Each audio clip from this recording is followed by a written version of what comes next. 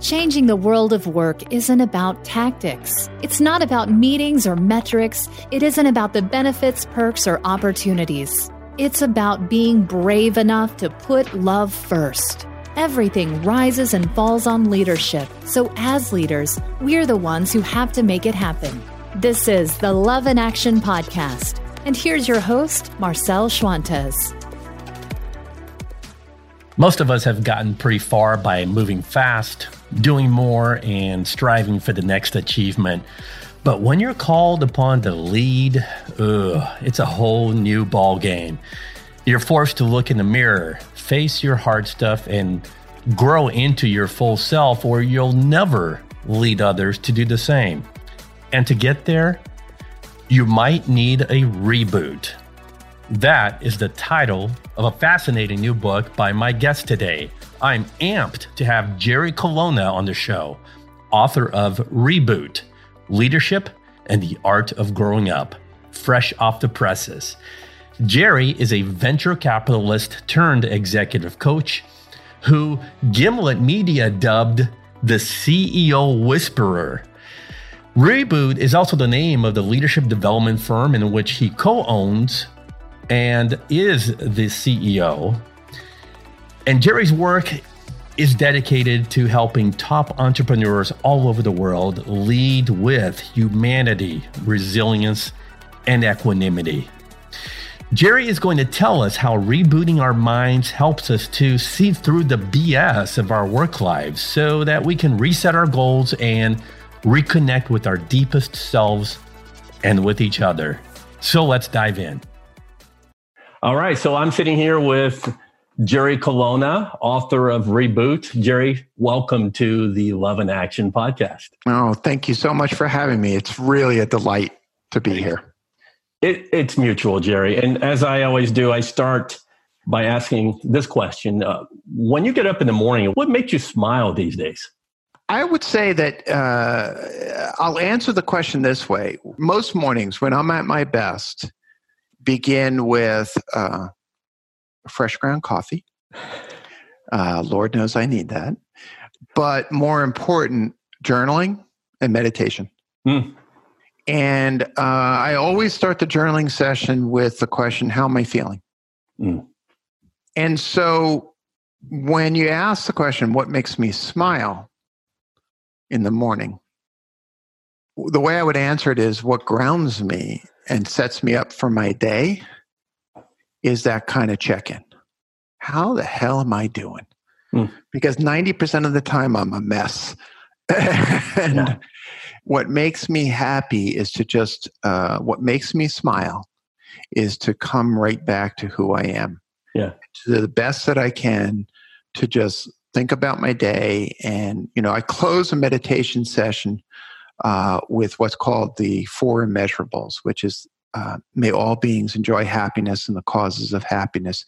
May they be free of suffering and the causes of suffering. It goes on. But that's the core wish. And so I suppose if you had to boil it down, it would be that. And it's great because we have already touched on so many themes of the book. So let's dive in. Sure. And let's start kind of skimming the surface a little bit. Maybe give us the 30,000 foot level of the book. What would be a good summary, Jerry, for Reboot? So I have this basic understanding that came about from doing close work both on myself but also with clients, and that is that writ large. We have 2 choices in life as it relates to the normal vagaries, the normal ups and downs of life. We can be wiped out by them, or we can use them to grow. And when you start with that basic premise that you have that choice, and then you apply that to the work that we do as coaches, you realize that leadership, with all of its vagaries, represents an opportunity for people to complete the process of becoming the adult that they were born to be. And to me, that statement alone can alter the framing and the way we relate to work. And then there's a bonus that goes along with that, which is, and Leaders who actually choose to do that lead better. And so and by leading better, they then create the space for those of us who are being led to use the vagaries and challenges of work to complete our process of growing. That's the core message of the book. And it's told through deeply personal memoir-like stories from my own life, and composite stories and some true-to-life stories of the lives of my clients. Because I believe that we learn best through stories and examples and modeling rather than finger-wagging and being told. Yeah. So speaking of deeply personal story, I want you to take us back to 2002, which was a very painful time for you when you said that you hit your emotional bottom. Yeah. And that's when you realized maybe your own reboot awakening. So walk us through that. What happened? Well, I'll have to set it up with a little bit of context. Sure. Right? So by that point in my life, I was in my mid to late 30s. I had experienced a tremendous amount of external success, approbation as a venture capitalist, as an early investor, an investor in the early iterations of the internet. I had experienced a certain amount of financial success. And the more success I had, the more pain I felt. And I don't think it's a coincidence that I was approaching 40.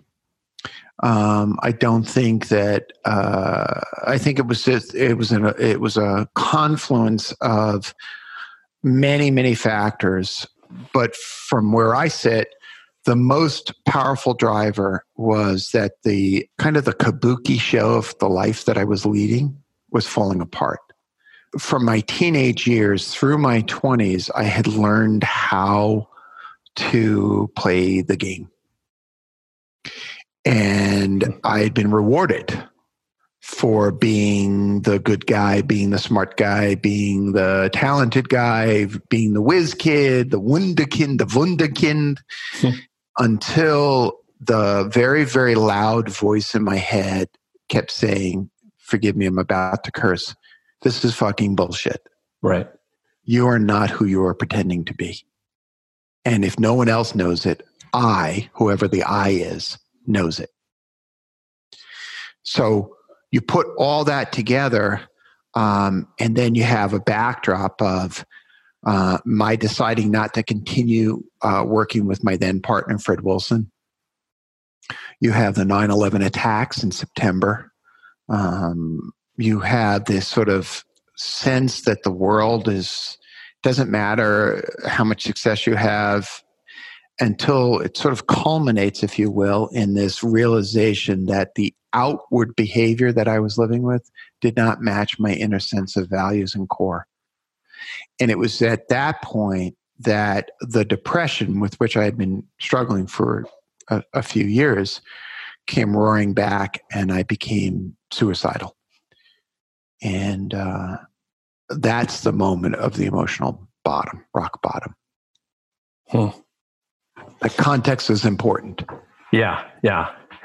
Okay, so then you have this term called radical self-inquiry. You chose this term to describe really the most of us to when we get to that point in our lives as startup founders, entrepreneurs, CEOs, or just working professionals in general, where we're not even aware of our need to slow down and you say, stop the spinning. Yeah. And stop the bullshitting. There you go. So our need to just be still and start to look inward. So unpack that for us, radical self-inquiry. So it's a term I coined really almost out of frustration to describe what it was that I was asking people to do. Sometimes people get fixated on the term as if it's a methodology. It's not. I mean, it's kind of nice if I could make a business out of trademarking, right? It's like, but that's silly. What it means to me is the process by which all of the delusions and all of the masks and all of the play acting gets stripped away. And this is really key, with compassion. Because sometimes when I ask people to start asking themselves these deeper questions, implicit in that term, they use that for further self-criticism. And that's not the point. Strip away those masks with compassion and skill and a kind of fierce bravery to tell yourself the truth. And I often say it's radical because we tend not to do it.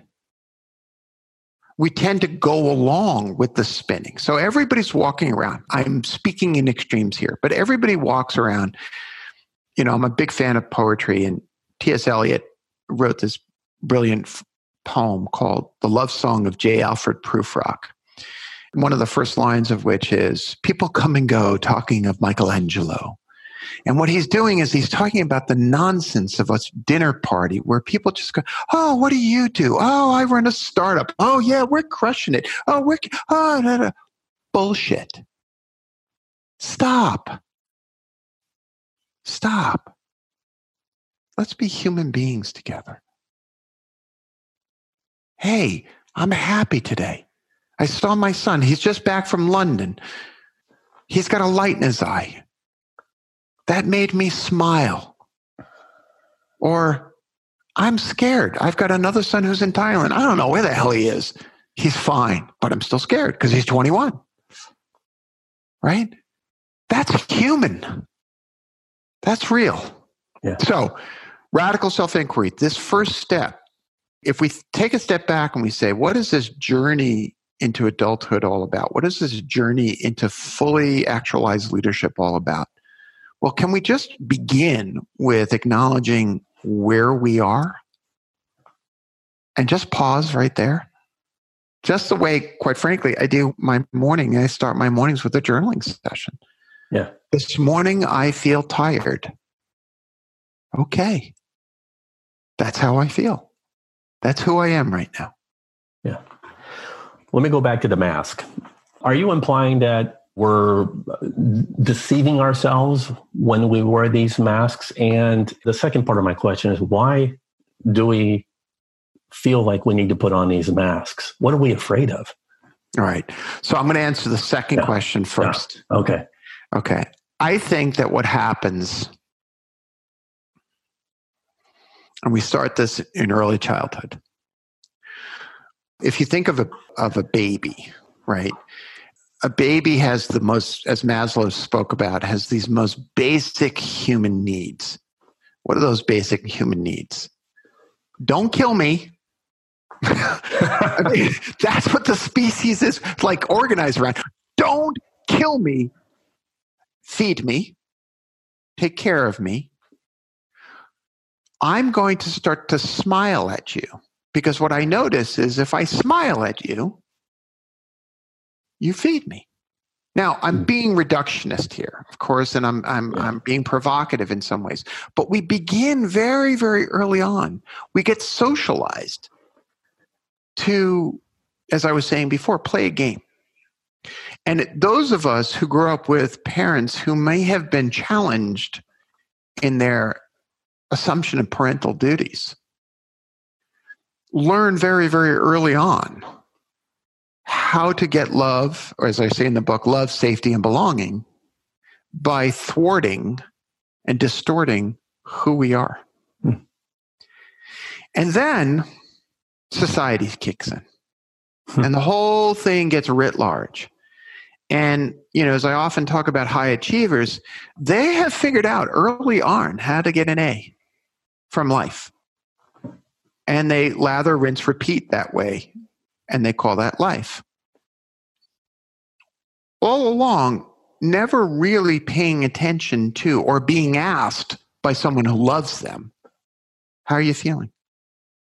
How's your heart? Are you sad? Do you feel love? Do you feel shame? What's going on for you? So then we learn a very, very important lesson. Don't even ask that of ourselves. I have this funny reputation that I often make fun of, which is of making people cry. In fact, Wired magazine wrote a story, the headline of which was, "This man makes founders cry." And I always joke now when I do a talk, and I say, you want to know the secret of how I make people cry? I ask them this really difficult question. I say, how are you? But I ask it as if I give a shit. Because I do.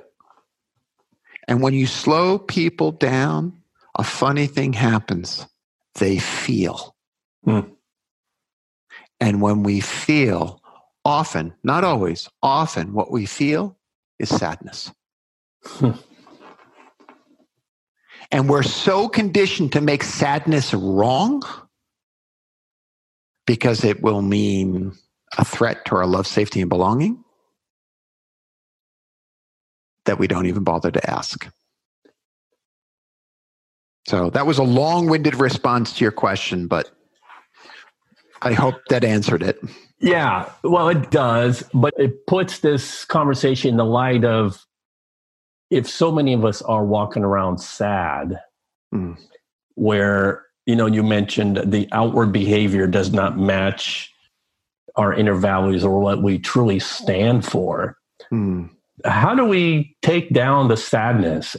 There may be barriers to us experiencing the authenticity of being sad with yourself and just kind of wallowing in your own sadness for a while, because there may be healing there, some recovery that needs to happen before we get to happiness. Maybe I already answered my own question, but how do you get from the sad once you realize, oh, this is really what I'm feeling? I'm sad or I'm depressed. Right. To experiencing the fullness of vitality and joy and peace and happiness. I think the answer lies in every single wisdom tradition I've ever encountered. Call it a religion, call it a philosophy. I have yet to encounter a wisdom tradition, Eastern or Western, that says, could you please bullshit your way through life? That's the awesome thing to do, right? Every single wise tradition has said to us, know thyself, experience thyself, be with thyself. One of the core teachings of Jesus, for example, is to love oneself wholly. He doesn't say, only love the nice bits. Only love the part that makes everybody else happy. The whole Megillah. Yeah. Right? Rumi, this being human is a guest house. Welcome it all in. The wholeness of who we are. So if we start with that basic notion, and we understand that all our wise elders have been saying the same thing to us for millennia. Okay. Here's another soon-to-be elder, me, saying, you don't get to cherry pick life experiences. You have basically two choices with feelings. You numb to them or you experience them. What we try to do is, give me all the love and the joy. You hold on to all that sadness and fear. I don't want to feel that stuff. It doesn't work that way. And so we speed up. Because if we slow down and stand still, we feel feelings. If we're a leader, we feel doubt, uncertainty, overwhelm, loneliness. Oh, I don't want to feel those feelings. Let me send some more email. Let me give out more assignments. Let me go faster.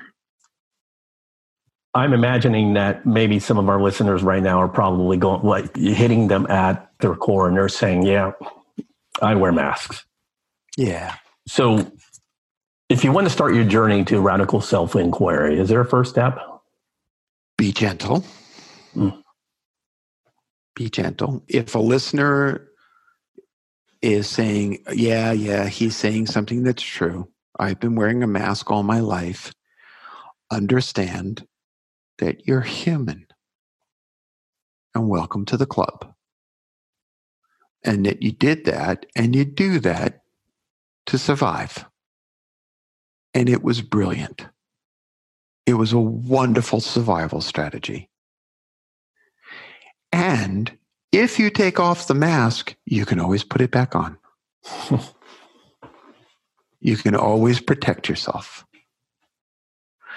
But if in slowing down and paying attention to the fact that that mask exists, you start to feel, say, sadness, it might be rooted in the fact that your soul is not being paid attention to. Because behind that whole mask is the you that you've been protecting all of your life. Derek Walcott, in a beautiful poem called Love After Love, says, take down the pictures, look into the mirror, and see the person who has loved you all of your life. That person. You asked, we got to this by talking about my moment of decline. I had a choice. I could either continue to go, and in that case, I could have killed myself, which is where my mind was. Mm-hmm. But I chose instead to live. And in choosing to live, that means that there are going to be days when I feel like crap. And just because I feel like crap doesn't mean I am crap. It means in this moment, I'm having a hard time. And if I remember the wisdom of my wise psychoanalyst, Dr. Sayers, she would say in Hebrew, which I won't attempt, this too shall pass. Which is wisdom from the Bible. This too shall pass. I'm thinking that if I'm listening and I'm in a leadership role, what's the importance of this process, dropping the mask and beginning the process of radical self-inquiry? Why is this so crucial to leadership? Yeah, I laugh often because oftentimes I or my company will be called in and we'll get assignments like, there's not enough trust in the leadership team. It's like, interesting. We struggle with innovation. We seem to not be able to get out of our way. And I'll laugh and I'll say, well, are you telling the truth? And they look at me and say, well, what do you mean? It's like, well, how can you build trust if those who have power don't tell the truth? And they say, well, I always tell them the facts. It's like, yeah, you do. But when the facts are spoken and the feelings that are implied don't match, and that dissonance emerges, trust is eroded. And so I tell a story in the book about going to the movies and being really blown away by a scene that happened in the movie to the point where I'm crying and I'm in tears because I'm remembering something from my childhood. And my brilliant son, Michael, was sitting next to me. He was 13 years old, and he's like, my dad is crying in the movies. What the hell is going on, right? He's freaked out. And he finally says to me something really brilliant. He says, Dad, you might as well tell me what's going on, because if not, I'm going to make shit up and it's going to be negative about me. Right? Yeah. So take it into a leadership thing, right? This is the leadership podcast. So take it into a leadership context. You have power. Whether you know it or not, you have power. You walk into a room. You could have status power from your role, or a role power, or you can have status power. I'm a white cisgendered male. I have power just by walking down the goddamn street that I don't even recognize I have. Okay, so I walk in, I have power, I feel like crap, I don't tell anybody I feel like crap, and I start making pronouncements. Or more specifically, I start sending emails. Tick, tick, tick, tick, tick, tick, tick, tick, tick, tick, tick, because that constitutes work these days, right? I send a bunch of emails out, it comes in, there's feelings being transmitted. Those feelings trigger old stories in my colleagues. My colleagues sit there and say, what did I do wrong? I'm shit. I can't believe how awful it is. And then if they're really trying to preserve themselves, they get aggressive. This guy's such a jerk. I can't believe what's going on. Now, go ahead. Try to create something really innovative and wonderful. Go do some amazing work. Go ahead. Right? Want to know what gets in the way? Right? Self-deception. Mm-hmm. Mutual, consensual, collective deception. The product works. No, it doesn't. The customers love us. No, they don't. We have plenty of cash. No, you don't. Or worse, the product sucks. No, it doesn't. Customers hate us. No, they don't. Right? I mean, there are all these collective delusions that an organization operates under, rooted in the fact that those who hold power are scared to actually confront themselves. And the most basic truth that they're oftentimes afraid to confront is the fact that they're not as terrible as they think they are, nor are they as great as they think they are. They're somewhere in that messy little middle known as being human. That's it. So I went off. I apologize. No, that's good, because it triggers another question about, you have so many clients that you've walked through this process, and in coaching, we ask questions. Yes. And that's how you really trigger the emotions of people, is just like you said, how are you? Yeah. Could just basically just break somebody down, right? But in the process of the radical self-inquiry, where we want to start to get away from wearing these false masks and just being human, understanding that it's not that bad. What would be some questions that we would want to ask ourselves now when we hold up the mirror? Here's a good one for a leader. Mm-hmm. What does success mean? What's failure? There are a lot of presumptions behind those words. You take any group of 30, 40, 50 people within a company, and you ask for a definition of success, you're going to get very different answers. Here's a question to ask of oneself. What kind of leader would I like to be? And what kind of leader am I? Here's another one that's kind of tricky and nefarious. If my child were to come work for my organization, how would I feel? Because if the answer is not enthusiastic and proud, you may have a challenging culture. In your pursuit of your definition of success, you may be bulldozing human beings. That's A-okay with me. But if you're not willing to say that out loud, then what kind of culture are you building? You can say to the team, hey, we're going to build a team that is cutthroat, competitive, doesn't really care about human experiences, and is focused entirely on profits. Who's with me? Now, in the deafening silence that may follow, you may find your isolation exacerbated. Or you may not. It's not for me to judge. But if that's who you want to be, then be that. Don't tell the world that, or your employees, that they come first when they really don't. Because they will feel it. And you'll create toxicity in the organization. Yeah. I want to get back to a story, Jerry. So story time. There's so many examples in the book of some really successful founders of some very well-known startups. And not all of them were busy with their achievements, but it wasn't until they, got to that sort of rude reboot awakening that they discovered, okay, the kind of life that I want to have, or the kind of fulfillment that I want to have to become a good leader, I need to give up some of these things. So what would be a really good story for our listeners around these themes of radical self-inquiry and rebooting?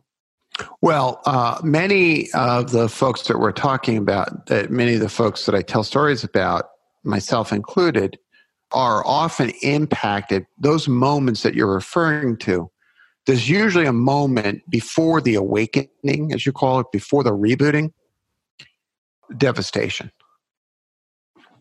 of loss, of the whole facade cracking and falling apart. The great, brilliant leadership writer Warren Bennis calls it a crucible moment. That moment when who we are as a person may or may not emerge because of the circumstances. And so we'll acknowledge that the forces feel like they're external, that they're acting upon us in that moment.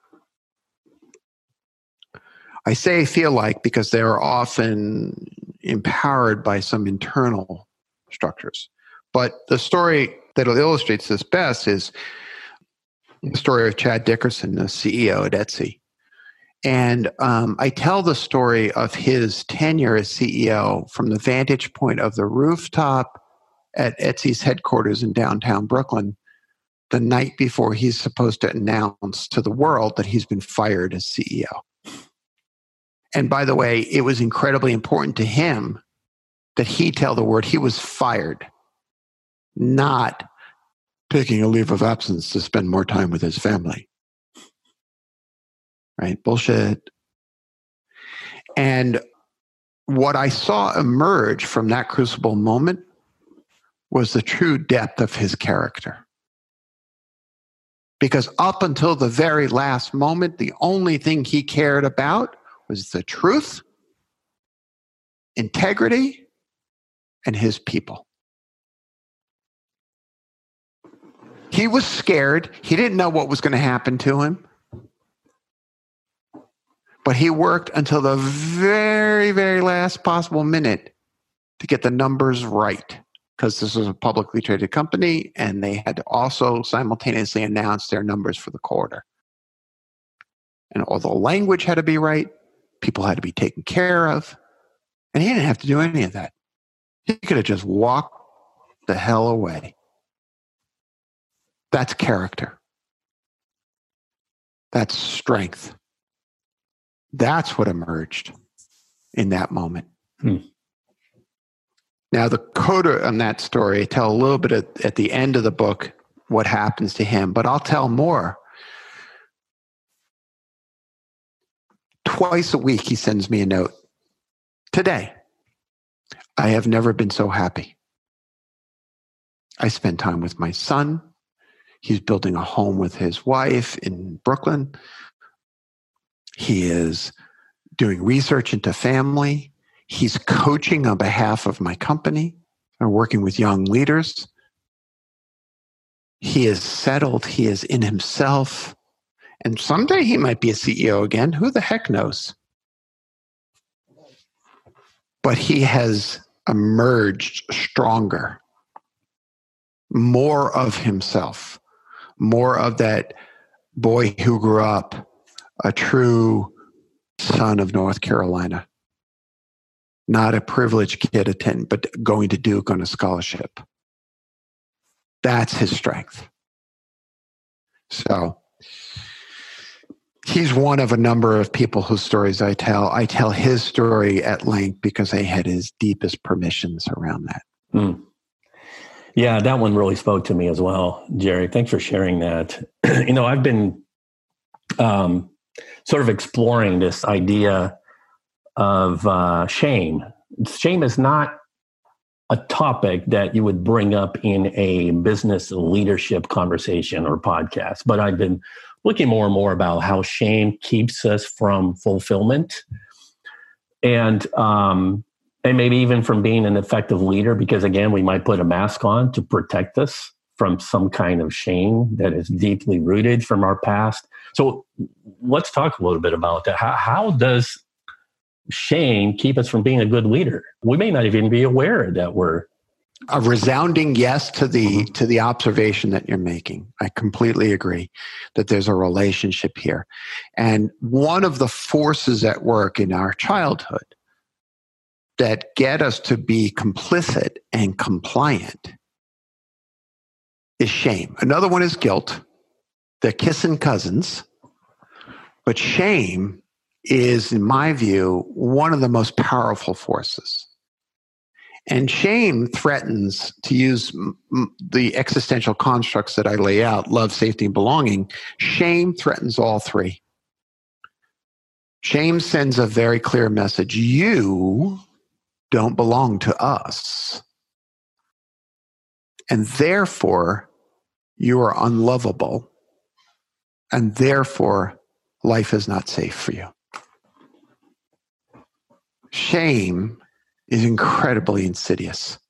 And here again, if we go back to wisdom traditions, all right, there's a lot in wisdom traditions that teach us morality. There's a lot that teaches us to develop a conscience and a sense of right and wrong. I don't see a lot of language that says, and you should feel shame. In fact, when to go to Christian mythology or Christian teachings for a moment, when Adam and Eve are driven from the garden, that's when they actually feel shame, right? It is not part of the essential nature of who we were born to be. We're not meant to feel shame. It is imposed upon us. Taking it forward, yes, in fact, shame becomes the material by which the masks are created, right? So why I walk into a startup party of executives, oh yeah, we got a great startup community, and everybody's bullshitting everybody else. Yeah, we're crushing it. Why? Because they're ashamed to say they're scared. They don't know what they're doing, right? Or worse, they're ashamed that they're not the kind of leader they think they're supposed to be, which is the one who has all of the answers, which is a myth that doesn't actually exist. The leader who has all the answers all the time and is perfect knowledge. But we measure ourselves against that, we fall short, and therefore we feel shame, which then threatens our love, safety, and belonging. Yeah. And that, I think, is what drives a lot of the mask and the story making that passes for leadership. Yeah, yeah. Would you agree with me that shame runs a shotgun in the same car with fear? Because I always ask my guests the fear question from a leadership standpoint, because we still see so much toxicity in the workplace from leaders that just manage through the iron fist. There's power and control and micromanagement, and everything comes from the top down. You do as we say. So why is that? Well, Machiavelli said, right, it's better to be feared than loved. We have been grappling with the relationship between fear and power for millennia. When I taught at a local university, I would always have my students read both Machiavelli's The Prince and Plato's Republic. Because in Plato speaks of the philosopher king, the wise elder, who rules based on wisdom and love. And Machiavelli, the thing that people don't understand about Machiavelli was that he was a consigliere. He was a counselor. He was, to use a modern analogy, a hand of the king from Game of Thrones. His job was to say, here's how you play the game. And so that notion of iron-fisted management, deep control, micromanaging, that actually goes back to this notion that, to me, one of those powerful radical self-inquiry questions to ask is, do you believe it's a dog-eat-dog world? Or do you believe that human beings are basically good? Do you believe that human beings are basically bad or basically good? And everything divides from there. Because if you believe, as I do, that human beings are basically good, then your job as a leader is to bring out the best in them. And fear does not do that. I often say, if you have a dog who's learning not to pee on the carpet, you have two choices. You can reward them when they don't, or you can rap them on the nose with a rolled up newspaper when they do. Which is more effective? A little tidbit trains the brain to pee outside. It's just the way mammals are. Right? But because we misunderstand what Machiavelli was about, because we misunderstand the world, because we think that the world is like, if I got to get you before you get me, if that's the way we were raised, then we're going to turn to fear. Because what we're really masking is our own shame. For us to really understand that human beings are basically good, then that means I'm basically good. And that may go against the programming of my childhood. And that's too hard. Yeah. This has been a fascinating conversation. And I want to kind of transition to coming around the corner now as we wrap up here. And I want to give you a chance to just address our listeners with what's tugging at your heart right now. Maybe something that's in the book or not in the book, something that you've heard, or something that you just want to say, you know what, if there's one thing our listeners can absolutely walk away from that will make a difference in their lives, what would that be? Well, I'll be honest. What comes to mind is the polarization that exists in our country right now. And there's something that I ask clients to do all the time, which may help in this moment, which is that when we encounter what I refer to in the book as the irrational other, because others are always irrational, right? If we can ask ourselves, what need might they be meeting, trying to meet? Are they trying to meet a love, safety, or belonging need in their behavior? It can bridge that divide between them and us. And,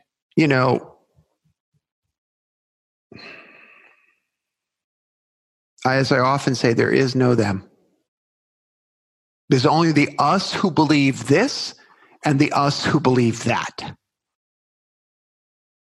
And they believe that because they want to feel loved, safe, and that they belong. And I believe what I believe because I want to feel loved, safe, and that I belong. And so if we can bridge our differences in belief systems and understand that they're a broken human just trying to feel good,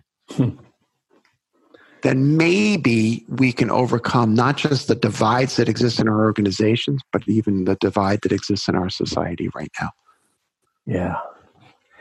Well, I have learned tons, and I know our listeners have too. So if people want to get in touch with you, where do they go? The best place is rebootbyjerry.com. There's contact information, speaking information, all the stuff about the book. And then if they're interested in working with the company, it's reboot.io. He is Jerry Colonna, and his brand new book is called Reboot. Check it out. I highly recommend it. And Jerry, thank you so much for joining us today. Oh, thank you for having me on, and thank you for such thought-provoking questions. That was one of those conversations that still has me thinking. And I recorded that conversation several weeks ago. There was a lot of wisdom there. And so here's one of my favorite takeaways. You don't get to cherry pick life experiences or what you get to feel. So you have two choices facing your feelings. You're either numb to them or you fully experience them, the good, the bad, and the ugly. So when emotions rise to the surface, don't run away from them. The tendency is to go faster. Jerry says, slow down and experience it.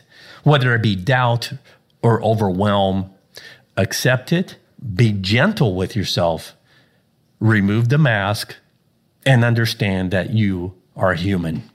I want to thank Jerry for shifting our minds as only he can. And thank you, Love in Action Nation and the world, for joining the conversation. It is you that makes this podcast happen. So please share it, download it, and leave me a review on iTunes when you have a chance. Let me know how it hit you. Next week, I sit down with Harold McDowell, CEO of TD Industries, to talk about servant leadership and the amazing company culture at TD. See you next time, and don't forget, love in action is what will truly set your leadership apart.